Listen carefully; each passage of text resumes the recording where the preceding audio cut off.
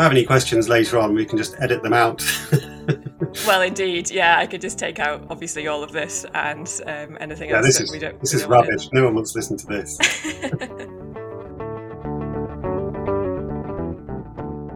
Hello and welcome to Unfinished Unpublished. My name's Emily Anderson and my guest this week is Richard Hurst. Richard is a brilliant writer and director for television and the stage. His writing includes 3 series of Bluestone 4-2, the BBC sitcom about a bomb disposal unit serving in Afghanistan, which he co-wrote and created with James Carey. He co-wrote the multi-award-winning and BAFTA-nominated Miranda, also for the BBC, as well as several episodes of Secret Diary of a Call Girl, which was for ITV2. On the stage, he co-wrote and directed the Olivier Award-nominated Potted Potter and Potted Panto. There's loads of other stuff that he's done as well, and if you give him a quick Google, you'll find out plenty of other nuggets in his back catalogue. When we chatted, Richard told me about 3 projects that are either unfinished or unpublished. The first of those projects is Bluestone 4-2 itself. Richard has lots of ideas about what could happen next to the characters. The second is a sitcom about an authoritarian leader, which didn't go ahead because people got a bit angsty about being assassinated. And the third is a novel that very intriguingly is completely finished but never made it into the public realm. As well as that, there are lots of fabulous anecdotes about Bluestone 4-2 and the real-life inspiration for it. And yes, that does include the bit with the fridge. Just to give you a heads up, the language in Bluestone 4-2 does reflect the actual language of the army, but as Richard points out, it's nothing in comparison to what you'll have heard from Malcolm Tucker if you're a fan of the thick of it. We also have a chat about how Richard had to change certain jokes in performances of Potted Potter and Potted Panto, depending on when and where they were being performed, and we talk too about whether or not comedy and satire have any effect on politics. Towards the end of the interview, I make a little bit of a tit of myself by messing up on my research, which I promise you I did do, when I asked Richard about Miranda. But do stick around to hear about what it's like when Miranda gets recognised in public and to find out about the lunch habits of the Miranda team. What really struck me throughout my conversation with Richard was the attention to detail that he gives to his writing, even to the level of having an argument over whether Matthew Lewis's character in Bluestone 4-2 should wear sunglasses. It turns out he has some pretty strong opinions on that one. Eagle-eared listeners will be able to hear a train in the background of Richard's recording. Hopefully that's not too distracting. I personally think it gives the whole thing a bit of extra authenticity. So I'll jump straight in then, if I may, by asking you about Bluestone 4-2. And that's partly because I'm very into it, but also partly because it has a lot that relates to things not being finished. And one of the topics that comes up on this podcast is the difficulties people face when starting projects, let alone finishing them. And given the subject matter of Bluestone 4-2, I wondered if you'd faced any barriers to writing or filming it. Well, not really. We had a really fantastic producer. Well, I mean, he was an executive producer ultimately. He didn't actually produce the actual show, but he kind of shepherded it to happening, and he had our back. He kind of protected us, and he sort of made sure that it happened and fought for it. Mm-hmm. And we weren't, James Carey, the other writer, and I weren't party to all of that, but it wasn't that difficult. I mean, it's one of those shows where, in a way, you could kind of turn up and go, we want to do a sitcom about bomb disposal in Afghanistan. And the obvious answer is, well, you absolutely can't do that. But then every broadcaster wants to be the broadcaster who's going, yeah, we're doing shows that no one else can do. Okay. So the sort of audacity of the idea, in a way, is an argument for it as much as against it, I think. And it happened very quickly for a TV show. I mean, some TV shows take ages to get made. And ours took about between the first meeting where we went in and said, something about the army, and it actually being on telly was about 3 years, including shooting it, which is pretty fast actually, although it doesn't sound it and didn't feel like it at the time. Yeah. But to write the series and cast it and do read-throughs and actually get the series commissioned on top of getting a pilot commissioned and work out how to film it and where and hire everyone and blah, blah, blah, blah. You know, all of those things take a lot of time. And so it was fairly fast. And once we'd made it, we didn't really have any problems with any of the content, actually, apart from one thing, which was in the pilot episode, the first episode, the American journalist gets shot in the head. And we had a shot. We had a shot of him getting shot in the head, and there was kind of, you know, there's blood spurted out of his head. Yeah. I mean, compared to a lot of TV shows, it wasn't particularly graphic, but the channel just went, nope. Okay. We're not doing that. And it went right to the top. It went right to the Director General. Gosh. And they said, look, we will back this show. We will defend this show as long as you take that shot out. Okay. And we weren't very happy about it, but we were like, well, it's not worth it's not worth dying on a hill for. Yeah. Or dying in a valley, I think was the actual situation. But you know, you kind of go, well, all right, we would rather it was in, but because it was important in a way that you know, you saw the reality of someone actually dying, but we had to lose it. And after that, pretty much anything was kind of fine. I mean, we had all the usual sort of discussions about language, but after the thick of it, you could, you know, however many. Can I say rude words on your podcast? You're very welcome to say rude words. Yeah. Yeah, however many fucks there are in a script, there's never going to be as many as there are in an episode of The Thick of It. Yeah. And we managed 35 in one episode, but you know, there's like 140 in one of the episodes of The Thick of It. Yeah. So it's like fine. We had a bit of a debate about how to have two cunts in the same scene. But one of them was a callback to the other cunt. So you kind of go, we have to sort of have both. It's either both or neither. A couple of bits of language were kind of toned down, but actually we thought the toned down version worked better anyway. So it was kind of fine. We recorded both versions. But stuff that we were worried about, like in series 3, they get the head of a suicide bomber and put it in a fridge. And our defence with that and with everything basically was, well, this actually happened. You know, this was almost everything that happened in our show was based on something that actually happened in real life, including the head in the fridge. Wow. Okay. Yeah. So we were like, well, you know, our sources in the army have verified this for us. We can put you in touch with them if you'd like. And they're like, no thanks. I don't want to meet anyone who puts their head in a fridge. But it was all true. So you know, that's your defence. And actually, at the original read through to get the series, we had one of our many military advisors, a guy called Chris Hunter, who'd left the army a few years before and is now a writer and a speaker, motivational speaker. We got him to kind of come along to the read through, and he talked to the people from the channel afterwards, and they were like, "So is this what it's like?" And he was like, "Yeah, Okay. yeah, this is the real deal." You know, because we'd done our research, we'd talked to a lot of soldiers, and we'd written down what they told us, and then we put it on telly. So you didn't have any personal qualms about the subject matter then? It sounds like you were working very closely with people in the army who probably quite liked the idea. Yeah, I mean, the background of it, I suppose, is that people in the army are strongly expect any depiction of the army on screen to be wildly inaccurate and awful, and they generally hate it. Okay. There's very little stuff that they look at on screen and go, "Oh yeah, that's what it's like." Yeah. And so, at the beginning, they rightly, given their experience, suspected that that's what our show was going to be like as well. And so some of them wouldn't talk to us, didn't want to talk to us. But then the ones that we did talk to, and we kind of explained what our thinking behind the show was, were like, "Oh, okay, yeah, well, if you get it right, then that'd be great."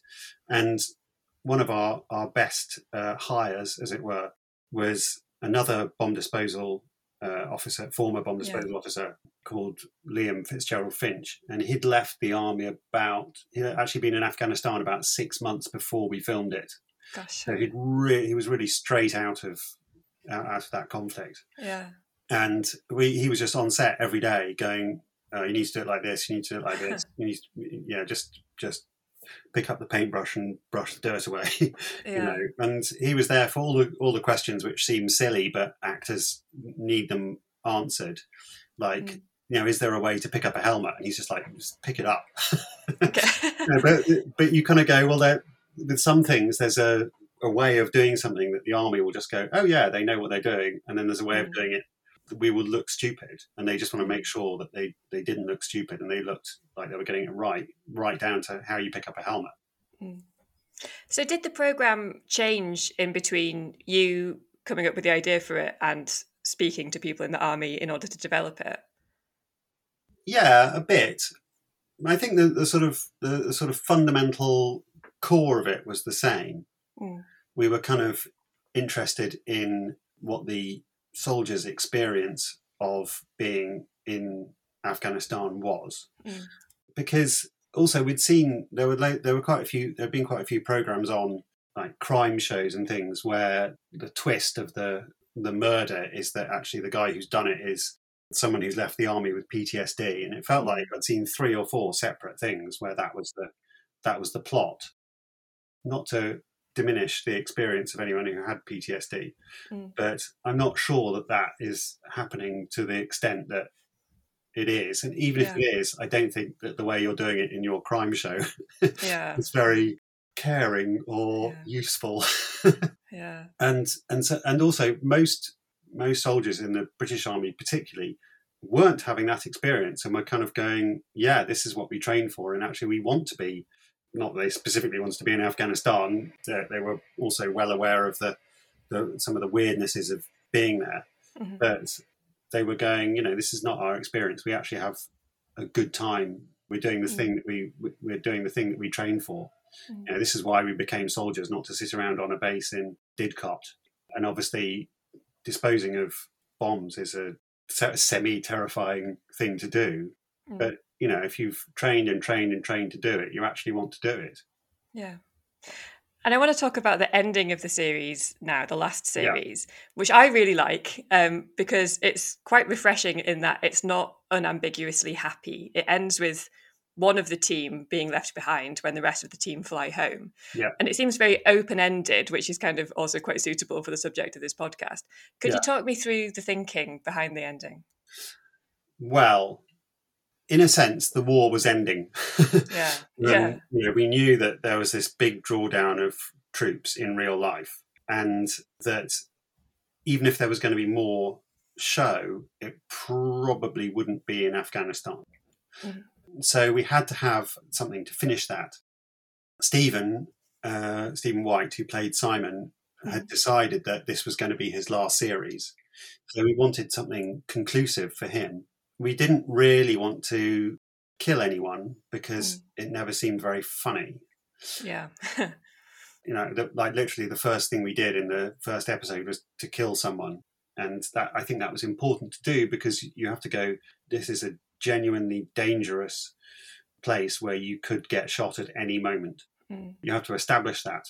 But beyond that, it's sort of then hard to do anything, to do that again, I think, without it feeling gratuitous and definitely not funny. So we didn't really want to kill him. And we already had the problem with Ollie, who played Nick Medhurst, in that he was only able to shoot 2 episodes.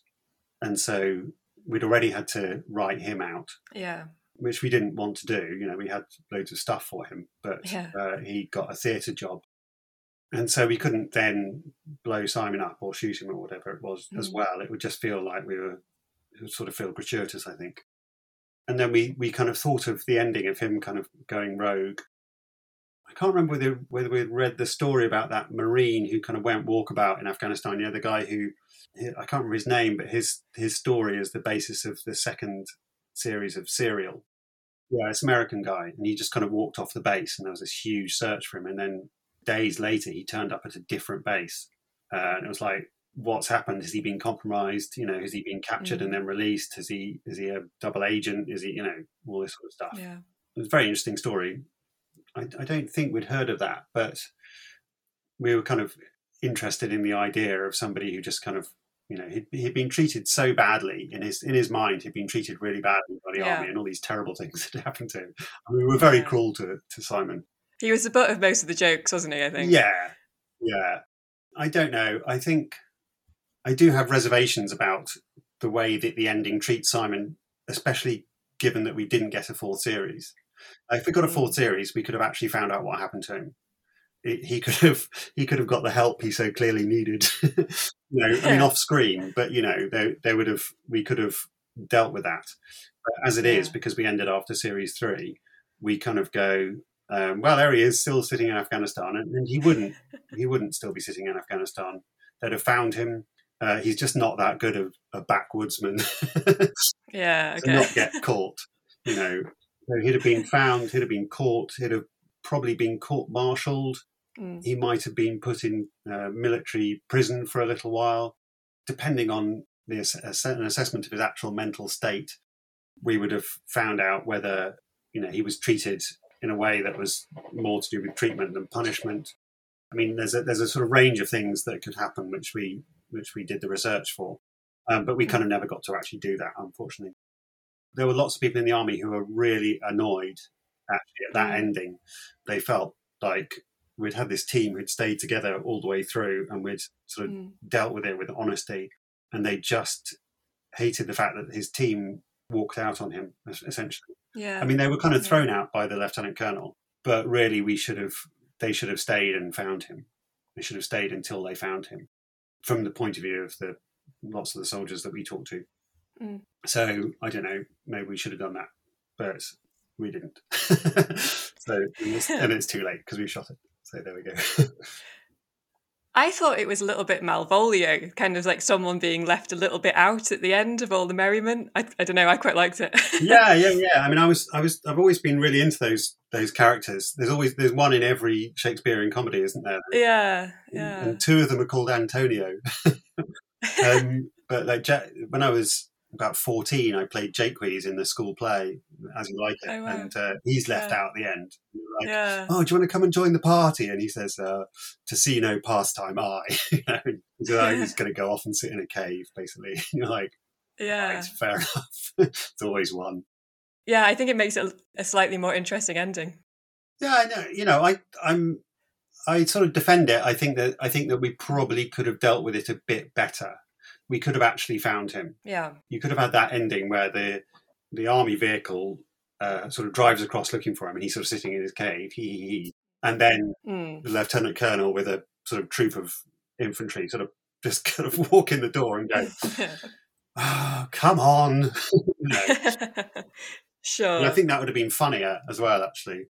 But it's very easy to kind of think of how to change things ages later. Yeah. It's like the Christmas episode. The Christmas episode is my least favourite, and it's partly to do with the way that Tower Block is introduced. We had this rule that we invented early on to make sure it was funny, that nobody would wear sunglasses, which seems like a really kind of nothingy thing to get irate about, but it really escalated because Ian, the director of the first 2 series, who was great. Really kind of, made that show into the sort of war movie that it wanted to be.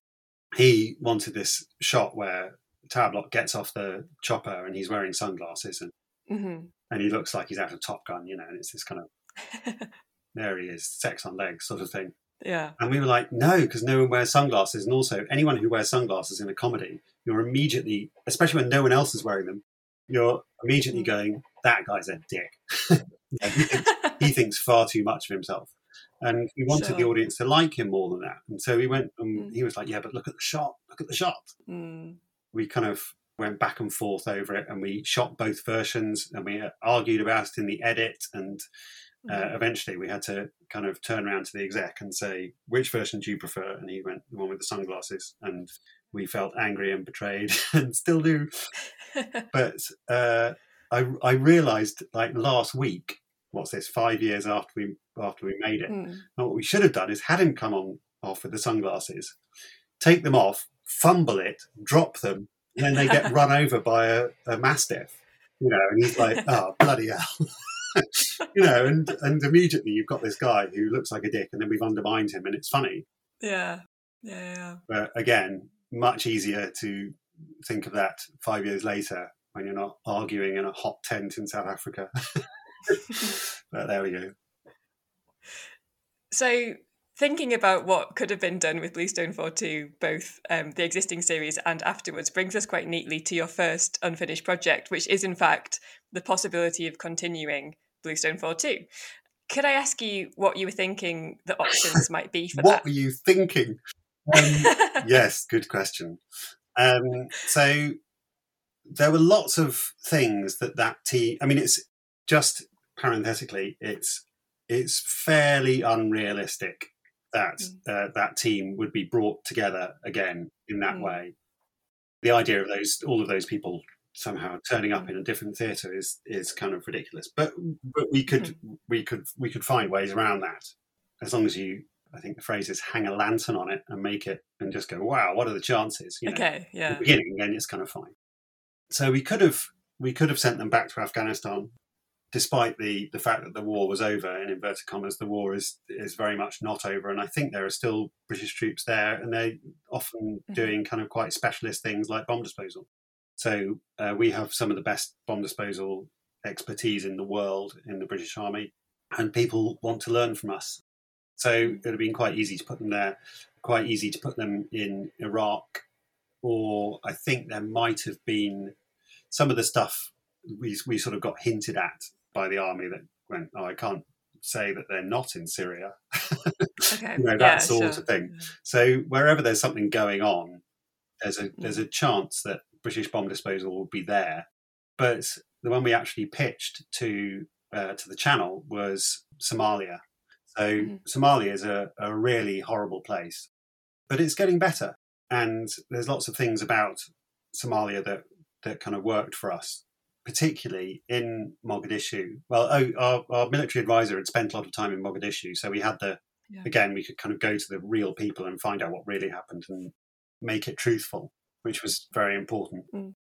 And there's a UN mission to Somalia, and there's an EU mission to Somalia, which at the time that we were pitching it was run by the Italian army, which felt inherently funny, not in a kind of xenophobic way. the idea that our British troops are just, there's 6 Brits in the base and everyone else is Italian, and the catering is sensational. But they're sort of confused about what's going on, and there's the language barrier and all that sort of stuff. Yeah. And there's a troops from other African nations also providing security, and there's piracy, and there's warlords, and there's unbelievably large quantities of unexploded ordnance.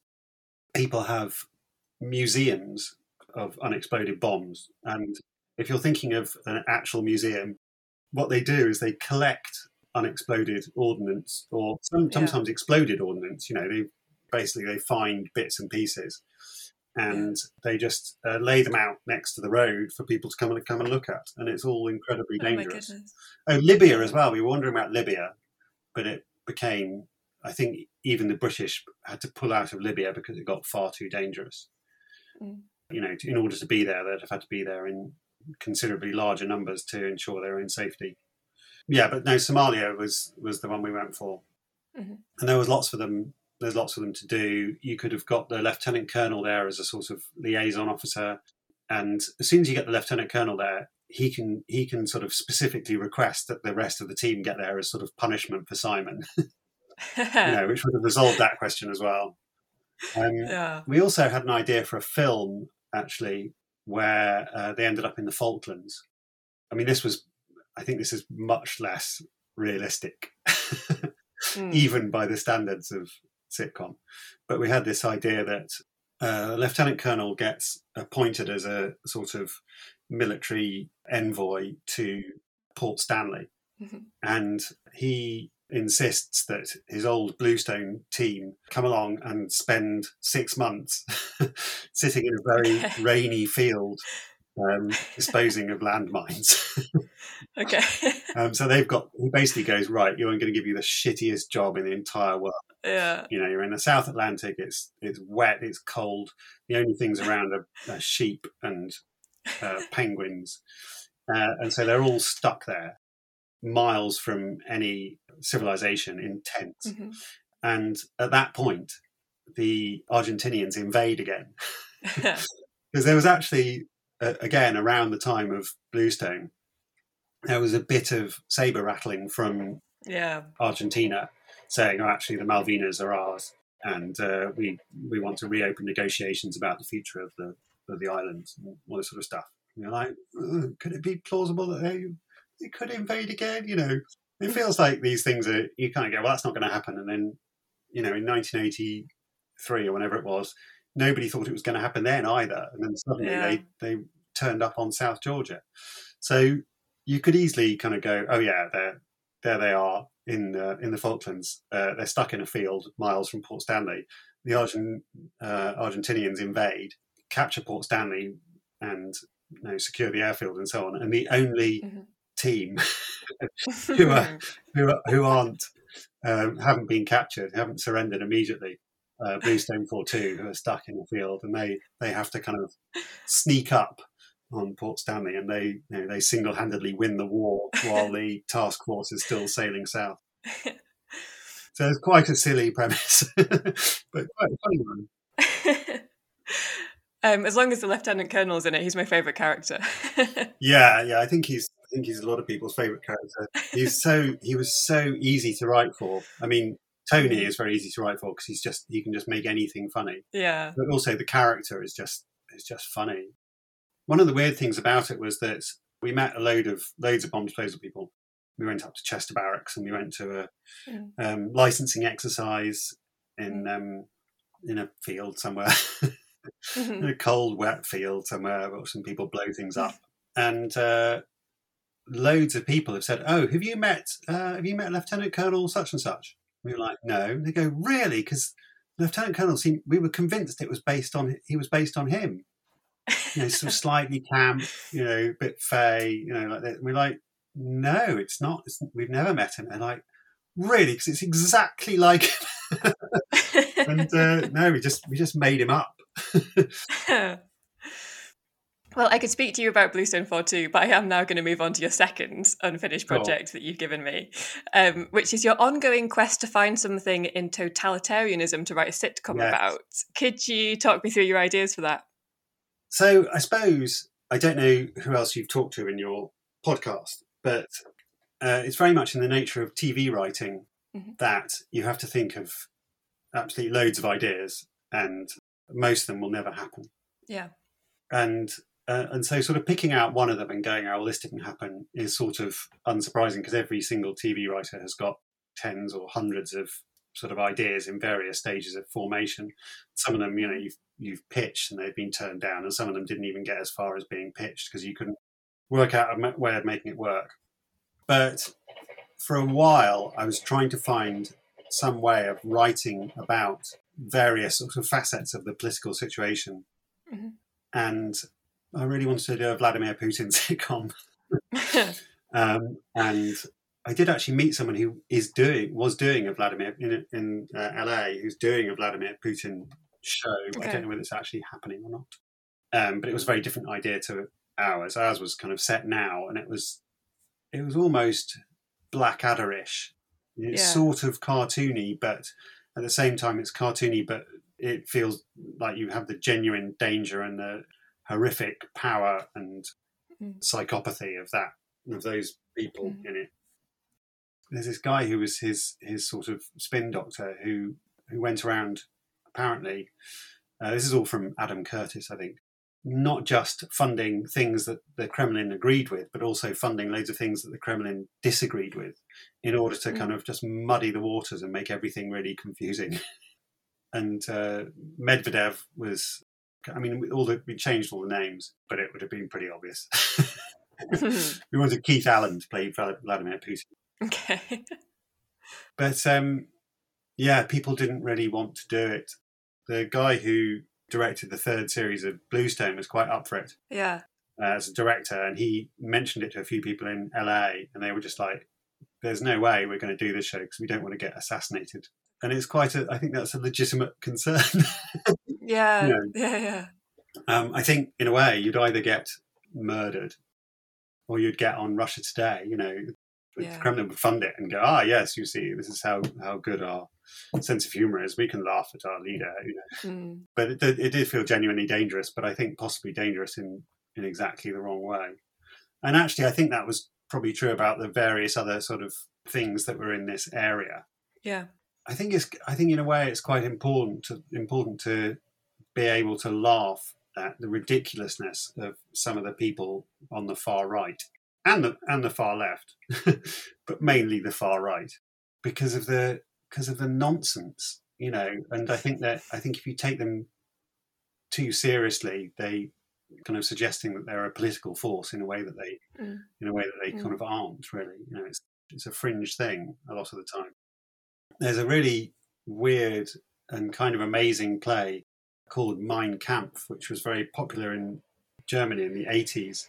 It was written by an Auschwitz survivor, and it's about Adolf Hitler boarding with this Jewish couple in Austria in like 1932, and it's sort of got the Keystone Cops in it, so it's sort of that era, but it's like this kind of weird farce, and there's these deeply off-colour jokes, which I won't repeat. But that idea of being able to kind of find the ridiculousness in some of those extreme views, I think, is quite important to me. Yeah. And so we were looking at Tommy Robinson and Nick Griffin and so on, and the way that Steve Bannon suddenly started sniffing around Europe and meeting Marine Le Pen, and then going, oh no, actually Marine Le Pen going, oh, I've got nothing to do with Steve Bannon because we're nationalists. And the idea that there's this sort of international nationalist movement is inherently funny as well. And they're kind of going, well, we can't possibly be international and talk to people from other because we're nationalists, Yeah. So it felt like there was a lot of material there, and just the nonsense, the fact that it feels like a lot of the time, a lot of those views are being held by people who don't actually even believe them. I don't quite believe that Katie Hopkins and Julia Hartley-Brewer actually think the things they claim to think. Yeah. It's just trolling, isn't it? And that's probably not the case with a lot of people on the right, but they're kind of going, what are the hot button topics and how can I kind of push the people who agree with me? And it sort of feels very, very blackly comic to me. But sadly, broadcasters generally don't hold that view. There's a bit of a debate about whether satire changes views or whether if you're laughing at people, it stops you from engaging in other forms of political engagement or activism. Do you have a position on that? Yeah, it's interesting, isn't it? It's hard not to think of that Peter Cook quote when he founded the Establishment Club in the 60s, and he said he wanted to have some of the spirit of those great satirical Berlin cabarets of the 1930s that did so much to stop the rise of Hitler. You're like, yeah, I mean, is any of this going to make any difference whatsoever? And you kind of go, well, probably not. But I don't think that not doing it means that you do stop the rise of Hitler either. Yeah. I think there are other things to do as well. And I think there are ways in which making someone a figure of fun, I think it can make some of their positions harder to maintain if you've really taken something apart. But then, you look at Trump and it didn't work with him, did it? People were taking the piss out of him for 4 years. And okay, so he didn't get re-elected, but more people voted for him the second time round than the first time round. People who are the supporters of the object of ridicule probably just get further entrenched, and it just kind of confirms the idea that the mainstream media is biased against them, and so they're going, well, this guy must be doing something right if television has come out against him. Okay, so I want to move on now to the third unfinished project that you suggested that we could talk about, which is an unfinished novel. Oh, no. New. No? It's an unpublished novel. unpublished novel, so it is finished. Oh, yeah. Oh gosh, okay, even better. Not really. No, this was I actually can't remember when I finished it, but it was a long time ago. Could you tell me what it's about? Yes. It's called All of Rachel's Lovers. Mm-hmm. It's about a woman called Rachel, and I mean, it's sort of the story of her life. I suppose it goes back to when she was about 5, and it goes through to when she's in her mid-30s, I think, which is the sort of now of the book, although that is now 15 years ago or something. She's described by various people that she has slept with. Yeah. So some of them are people that she's very serious about. There's, she's married at one point. There's someone who that she's childhood friends with, who, is her boyfriend when she's 5, and they sort of stay in touch. There's one night stands, and there's sort of, short relationships and long relationships and everything in between. Some of them are kind of funny, and some of them are kind of not very nice. And she doesn't have a very good time of it, really. Not sleeping with people. She sometimes has a good time of that, but she has depression, and various things kind of trigger that and sort of renew it. Like she has quite bad postnatal depression, and so it's sort of about depression, really. But it's also about various partners' inability to actually get a handle on what she's like. And that, in a way, is the problem with the book. Because, I sent it round to various agents and publishers and so on, whenever this was, 15 years ago. And the sort of consensus was that you just don't get enough of a sense of who Rachel is. Okay. Like, she's this sort of empty figure at the centre of the book. Yeah. And that's probably right. Yeah. And it was kind of, in a way, that was sort of the point. Yes. You have all these people who project their own sort of thoughts and needs onto her, who aren't interested in any of that sort of interior life, or who are interested in it and think they can cure her, as it were, or whatever it is. And the final one, she ends up settling down with a woman in Pontypridd in South Wales, and those two, you feel like, actually there's finally some sense of them understanding each other. And that's meant to be the sort of, okay, she's found the one, because it's someone that she can actually talk to on a level and so on. But you have to wade through an awful lot of rather stupid people to get there. And I think that was probably quite hard work. Is it frustrating that the point of the book was also sort of stopping it from getting published? Yeah, of course. Yeah. Yeah. And some people, when you get rejection letters, a lot of them just go, oh, no thanks, not for us. And some of them go into a bit more depth, and you get some people who will maybe talk to you about it a bit more. Various people who kind of engaged with it a bit more and gave me a bit more feedback said, oh, well, you need to let Rachel speak. We don't have a sense of who she is, so you need to let her, why hasn't she got her own chapter? And I was, and I think Remain actually quite opposed to that as an idea, because I think the whole point of it is that it's everyone else describing her, and it's everyone else sort of failing to get her. And you have got a character who does get her. It's just that you have to wait to the very end. And I think that's a problem, that you have to wait to the very end. And maybe, I don't know, I haven't looked at it for years, but maybe I'd need to reread it and go, well, actually, maybe I didn't kind of crack that. I don't think the idea is necessarily bad, but I think I wasn't good enough to pull it off, certainly.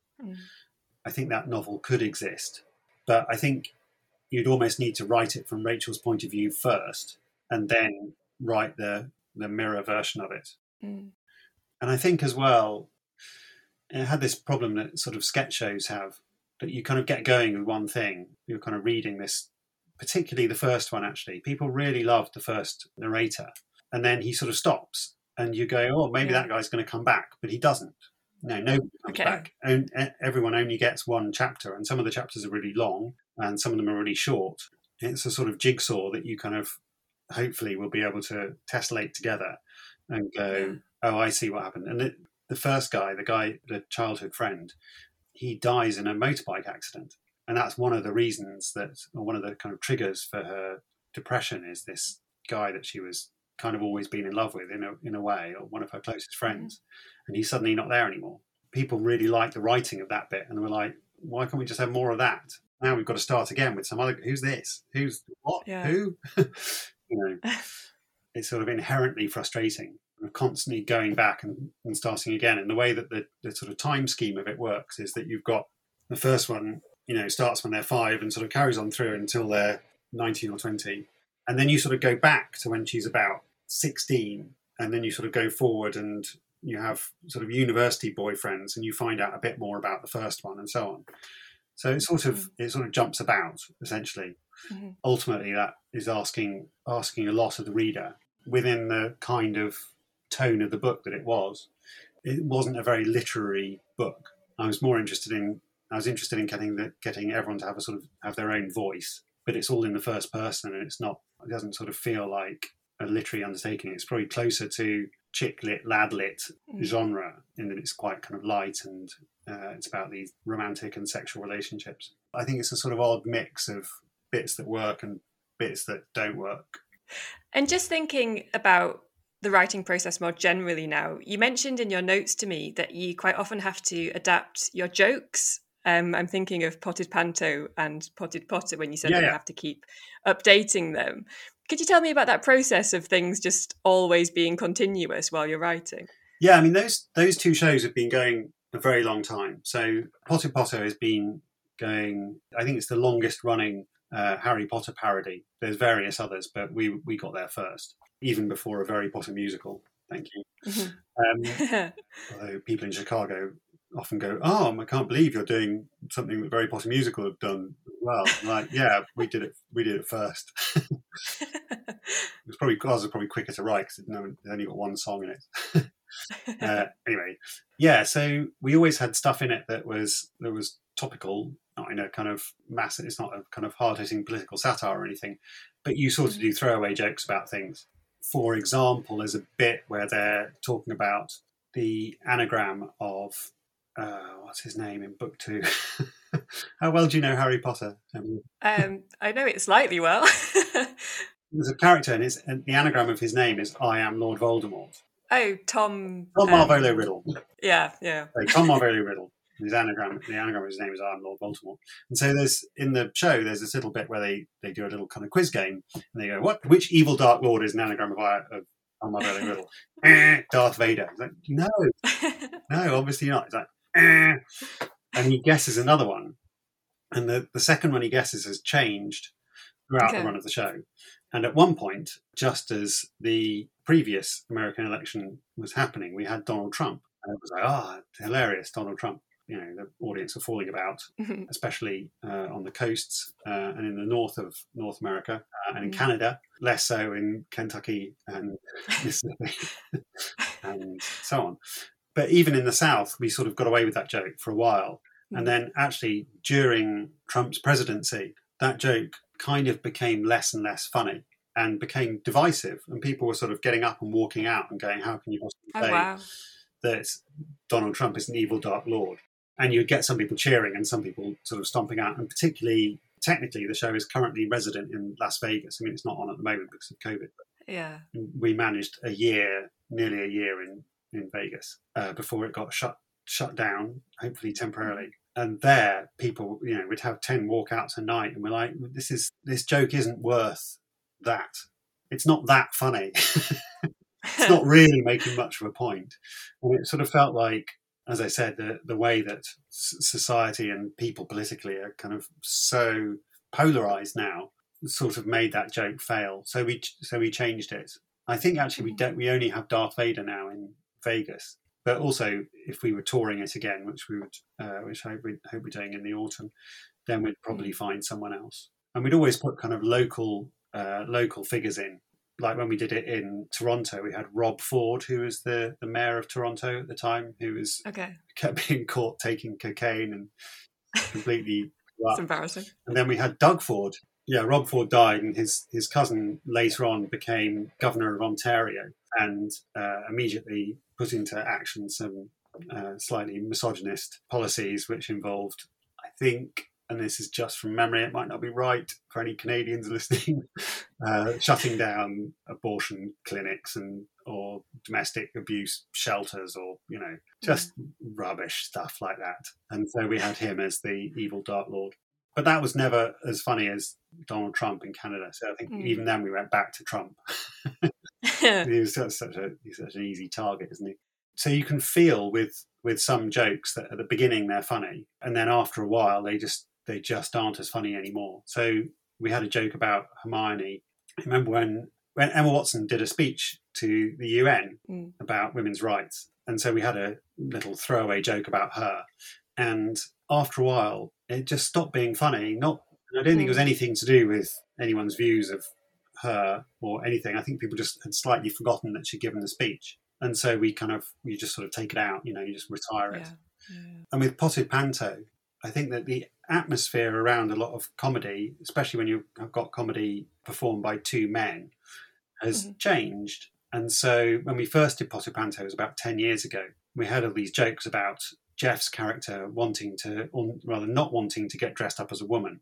And it was like, I'm not going to play the princess, And the joke of the whole of that show and the whole of Potted Potter as well is that you've got two people who have to play everyone. Sure. And so someone is going to have to get dressed up as a woman.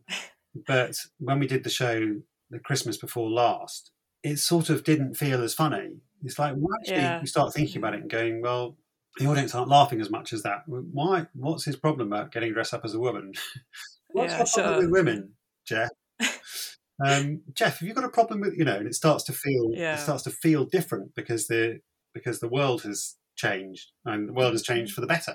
And in fact, we did it for a week basically in the West End last December. We didn't want to do it for a week, but COVID, we are only on for a week, and we just took all of that stuff out, and actually we just didn't miss it. So we reversed the joke. So he was actually desperate he didn't care whether he got dressed up as a woman. He was just desperate to play the lead role in everything. Okay. And so he's like, right, I'm going to be playing Cinderella in this, and it was fine. It didn't change the show at all. So sometimes you kind of go, oh, actually, it's sort of easy to let stuff go, Yeah. I'm aware of the time. Do you have time for one Miranda question, or do you need to go? Yeah, no, I'm not in a hurry at all. You can have time for 10 Miranda questions if you like. Great. So am I right in thinking that you joined Miranda after it had already started? No. Yeah, no, I was there from before the beginning, before it started. So with my theatre hat on, I directed most of Miranda's stage shows shows in Edinburgh. So I first met her in about 97 or 98. She did a show at Greyfriars Kirkhouse called Orange Island, and she sort of had a sketch act called Orange Girls. I directed a couple of Orange Girls shows and some of her sort of solo shows, and she did some sort of nearly solo shows. So it was sort of all about her, but she had other people in to kind of play other parts. I think the best one, we did one called Miranda Heart Throbs, which was very funny, and she was being the understudy for this sort of old actress who was meant to be doing this tour, like an evening with sort of thing, where she'd kind of come on probably a bit drunk and regale you with a few sketches and some showbiz anecdotes, sort of thing. Awful show. And we made programs for this fictional show that you weren't going to see, and then the premise of it was that she was about to do it, and suddenly that this fictional actress couldn't do it because she was too drunk, and so the understudy had to go on. They've had an hour to do a sort of tech run and get everything ready for this show. We had this mad run through where they're going, we've got this bit, we've got to do this. Go, oh, do I have to stand here? All this sort of stuff. And we did sketches where they sort of top and tail the sketches. And so, Miranda would come on with a ridiculous hat on and say a line, and then go, cut to the end, and then you get to the last line of the sketch, and you'd be like, how on earth? What happened in the middle of that sketch? This doesn't make any sense. And all that sort of stuff. And it was a big, silly show. It was great fun. And then we did one where she was having a party, Okay. Miranda Hart's house party, and the audience were the guests. And initially we had this other guy called Neil Edmond, who was in it as well, and who sort of came on to cover Miranda's costume changes. And then when we did it again in London, and we realised actually we didn't need him, so he left. We didn't leave exactly. He did appear in the TV show, but it did work. It worked better as a solo show actually. She's sort of trying to hold this kind of crazy party together, and she's playing all these different characters. But eventually we realised that actually she hasn't got all these friends; they're all just her. And then she realised that in fact the audience are her friends, and she has got friends after all. It was a really good show actually. It was really sweet. Yeah, and then around that time she got commissioned to do radio sketch show, which I worked on, and the sitcom. So there was a radio version of the sitcom which happened while I was out of the country, and then that went to TV, and the sitcom went to TV, and then I was there. But I was in all the kind of early discussions about what the Miranda show was going to be. I was sort of around that. In fact, it's my tiny claim to fame that I went set it in the joke shop, Miranda. Oh, cool. Because at one point during the kind of everything is on the table stage of development, she had this idea of doing something set in a village. So it was a little bit, tonally it wasn't like the League of Gentlemen, but structurally it was like the League of Gentlemen. Okay. She would have a tourist information office and a joke shop and a cake shop and a news agents and all this sort of stuff. And she'd be the proprietor of each of those shops, Okay. And I was like, I just don't do all the whole village, just do the joke shop. Just do the joke shop, much better. I was going to say, I think she'd have got there anyway. So, I don't want to. I don't want to blow my own trumpet too much on this one. What's it like when something that you've been working on for a while in various different forms becomes incredibly popular in the way that Miranda the sitcom did? Well, it was quite unexpected, quite how huge it became. I remember at the very beginning, 2 episodes had been broadcast. So it was really, really early on. BBC Two, to their enormous credit, really sort of snuck it out without too much of a fanfare. They didn't do this big splash, or this is the next big thing. They let people kind of discover it on their own terms. And so initially we didn't, and they didn't have amazing reviews. People were like, oh, this looks a bit retro, and who is this posh girl who keeps falling over? They were quite sniffy reviews, and some of the sniffy reviews were written by people who later on were like, oh my god, it's my favourite show. We're not going to name names.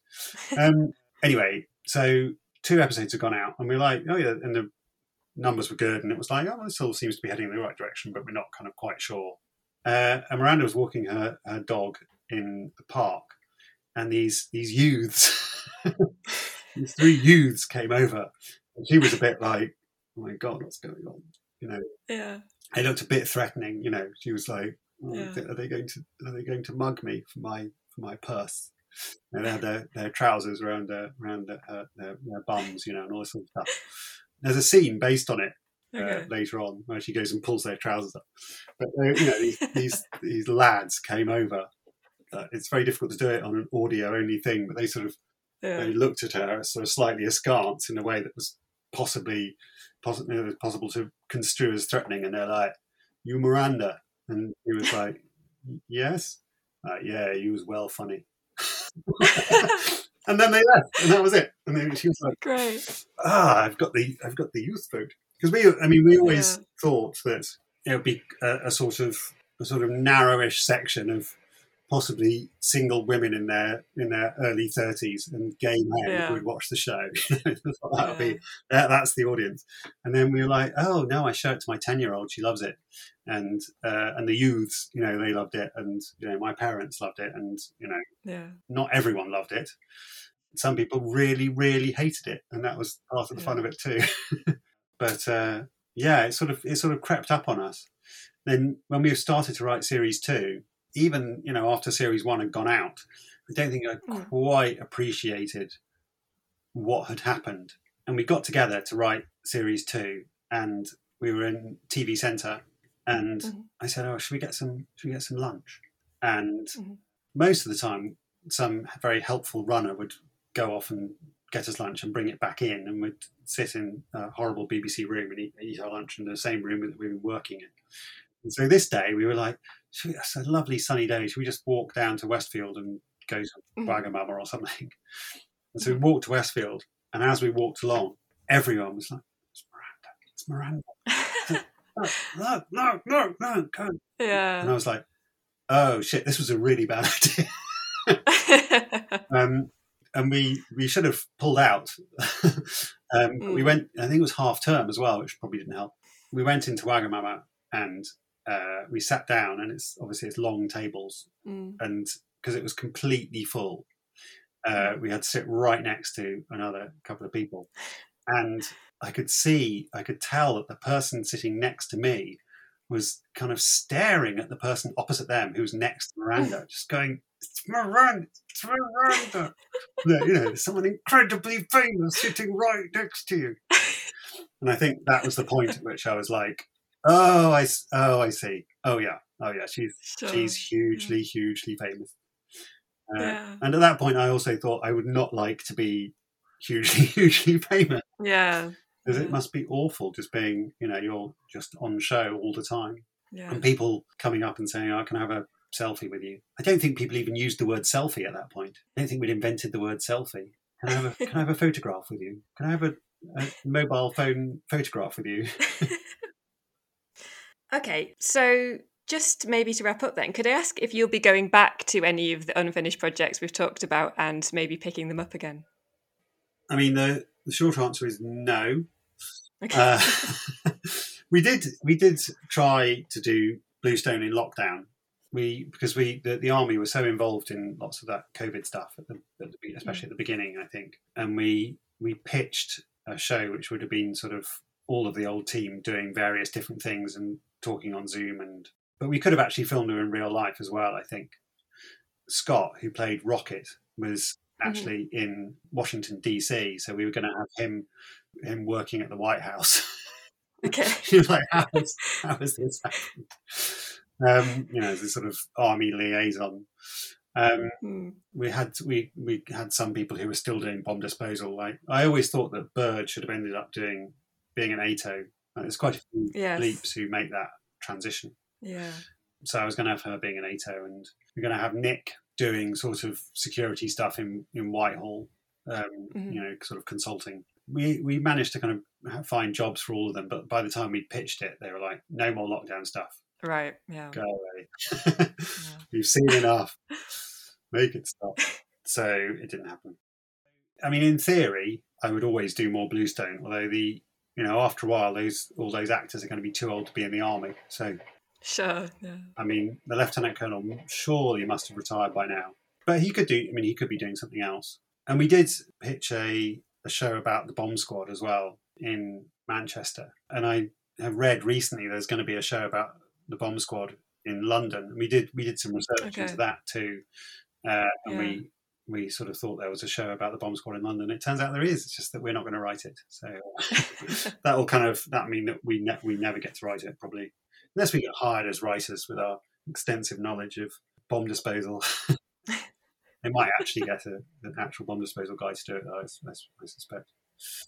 I'm still interested in the ridiculousness of the far right.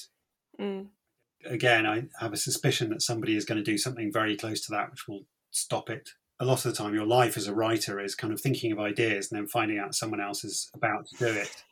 One of the things I could have talked about that my wife was like, "Oh, you're going to talk about the Julian Assange sitcom?" So a writer called David Byrne and I came up with a sitcom about Julian Assange, and we actually got it to the stage where Channel 4 were going to commission a pilot, and then literally the day after they said they were going to commission a pilot, we found out that there was a very similar premise for a show on the BBC with Ben Miller in it, and that had been shot and was going out 3 months later. So that commission immediately disappeared, which was a great shame, actually, because our version would have been very funny.